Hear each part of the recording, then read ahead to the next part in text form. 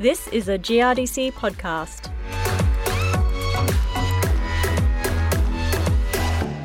Crop competition to control weeds is a simple proposition. Grow a crop that can outperform weeds, stopping or at least inhibiting their growth. While it sounds simple, in practice there's a lot to it. Many variables that can affect the outcome, like planting density, row spacing, even seed size in crops like canola. Another issue is how quickly your pre-emergent herbicide degrades in the soil. In other words, how long it works controlling the first flush of weeds. The Australian Herbicide Resistance Initiative, in partnership with the University of Adelaide, is conducting trials across the Western Australian wheat belt looking at these variables, and I was lucky enough to visit one of the trial sites near Kojonup, where I caught up with RE's Mike Ashworth just after a field walk by a group of growers and agronomists. A couple of years ago, Chris Preston in South Australia found through quite a few trials in the Eyre Peninsula that when we sowed early, we actually got excellent control of weeds. So it's always been our fundamental understanding or our belief that if we want to get really good control of weeds, we really needed to wait, get a good flush of weeds, get an excellent knockdown, and then we'd be sowing into a far cleaner seed bank or a far more diminished seed bank. But what Chris actually found through his trials in South Australia was that when we sowed early, we were actually, with an excellent pre-emergent herbicide, we were able to grow a far more competitive crop that resulted in far less seeds per square metre being added to the seed bank. Because the soil was warmer. Basically the crop had a far more time to grow, and it was warmer, and the crop was far more vigorous against that weed. So, and it really does relate to the herbicide used, right? So within this trial, we have obviously a nil control, no herbicide applied at all. And my gosh, that's filthy. It's amazing. But the other treatments we do have is we have trifluralin, 2 litres of trifluralin. We have Boxer Gold at 2.5 litres. So that's a mixture of metallochlor and prosulfocarb, right? And then we have peroxysulfone, which is Sakura, at 118 grams within this trial. Okay, so what were you looking to prove? So what we got in this trial is we got 2 seeding rates. So what we got, the first sowing rate, which is extremely early for this area, it's probably likely to get frosted, but it was 15th of April into dry soil. So no knockdown at all. And then we sowed 5 weeks later in the 20th of May, which is our next major treatment there. And it had a knockdown, which was more sort of a standard sowing period. So we're looking at the way that the herbicide is decaying in these soils. What is the impact of going dry? And are we seeing those benefits to the competitiveness with these treatments? Okay, so the degradation issue, what did you find there? So what we actually did was at sowing, and every 2 weeks after that, we came out here and we took soil cores of every plot. And then what we did was we plated them at the University of Western Australia, just in small petri dishes, and we sowed a susceptible ryegrass variety within that. And what we found was that as time went on, both in the delayed sowing and the early sowing, trifluralin was the herbicide that ran out of puff earliest. Okay, and that backs up Dave Minke's work here in Western Australia, where he actually looked at it, the effectiveness of that herbicide just in a fallow situation. Following that, the Boxer Gold, that stuck around for a little bit longer at the start, but then degraded rapidly after about 4 weeks. And then the peroxysulfone, that stuck around for an awful lot longer. And we're actually finding in these trials that peroxysulfone, especially under a high seeding rate of 200 plants per square metre, is still retarding the growth of that ryegrass there. And we're expecting a significant reduction in the seed bank inputs within those treatments. Now, we've got to qualify this by saying this is the first year of this trial, isn't it? It is. So this trial is a GRDC initiative where it's basically we got 3 trials this year, 3 trials next year, and 3 trials the year after that. And the reason why we're doing 9 is because it's environmentally impacted.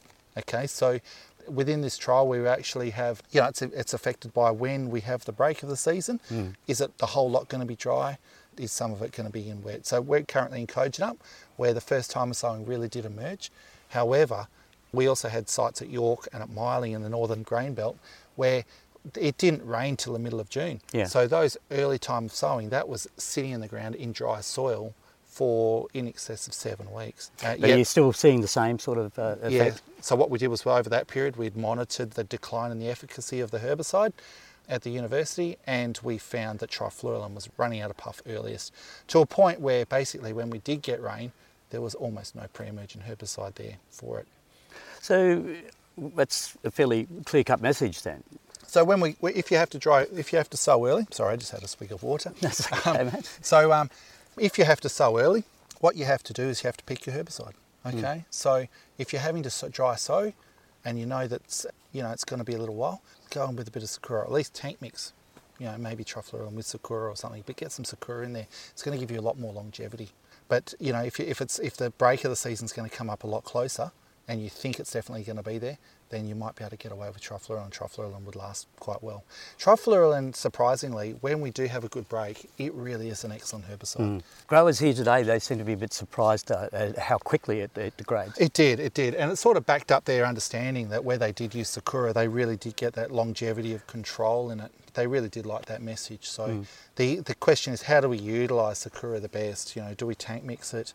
And we've got to be really careful about just saying, oh, let's just jump into Sakura, because there was a lot of work, really good work done by Roberto Buzzi at ARI, who actually demonstrated that if we use Sakura year on year, we're going to select for resistance. Same with Boxer Gold, it's a metabolism-based resistance. So what we need to do is we need to rotate between those longer lasting herbicides and our shorter lasting Trifluralin in order to maintain the long-term effectiveness or the resistance evolution to those herbicides. And the other important part there is again this crop competition issue to help out the herbicide. So within this trial we had a third factor, which was competition. So these trials are pretty darn big. So what we had is we had a low sowing rate, which was 100 plants per square metre. We had a median, which was 150, so that's around the optimum. Around the optimum was 160 plants per square metre. And then we had a high sowing rate, which was 200 plants per square metre. And whenever we had the high sowing rate, we really did help those herbicides out an awful lot. We had a reduction, we had a competitive response against the herbicide, especially against Sakura. How significant was that reduction in ryegrass? So it was I a suppose visual. you haven't measured it yet, have We you? haven't, but it's a highly visual response. Yeah. You could definitely see that response was there. And in a couple of weeks' time, we're going to be going in doing biomass cuts. So we're going to do the biomass per unit area, as well as the seed production from those cuts as well. Yeah, you couldn't have picked a weedier paddock, I don't think. I mean, this is incredible. It's a great sheep paddock to test your theories. Just about every paddock's got a patch like this, and the main reason why we need to do this work is we really need to understand how do we control those patches that are left, all right? Yeah. We have herbicide resistance that's taking off, so we need to make our crops as competitive as possible and understand the agronomy of weed control the best so we can minimise, if not eliminate, the weed seed set on those areas, because the seed bank is the criminal, it's the culprit of our problems, not necessarily just those weeds. So the higher seeding rate, did that double your weed control? It just, as you say, it's only a visual. It's just a visual response. Unfortunately, we can't make those extrapolations, but when it's visual, it's going to be statistically significant. Yeah. Do you know what I mean? You can definitely see those differences, and the growers were able to pick them really quite quickly. The other thing we're doing on these sites is, in order to contextualise exactly what's happening with these herbicides, we actually have data loggers in the middle of them, which is actually sitting there consistently every hour for the whole duration of this trial, measuring soil moisture and soil temperature. We're hoping by the end of this project to be able to correlate the rate of breakdown, or the way these herbicides break down, to the period that this soil was moist, and the temperatures that this herbicide experienced. That will be valuable. It will be. Yeah. I just want to get a bit of a handle on what growers do. I mean, what would be a district average here? What rate would they plant at? What row spacings? What chemical would they use? So these trials were sown at 9-inch row spacing. So that's slightly on the narrower side for most growers. Most growers are around that 10 to 12-inch row spacing. And in this area, we had our high sowing rate at 200 plants per square metre.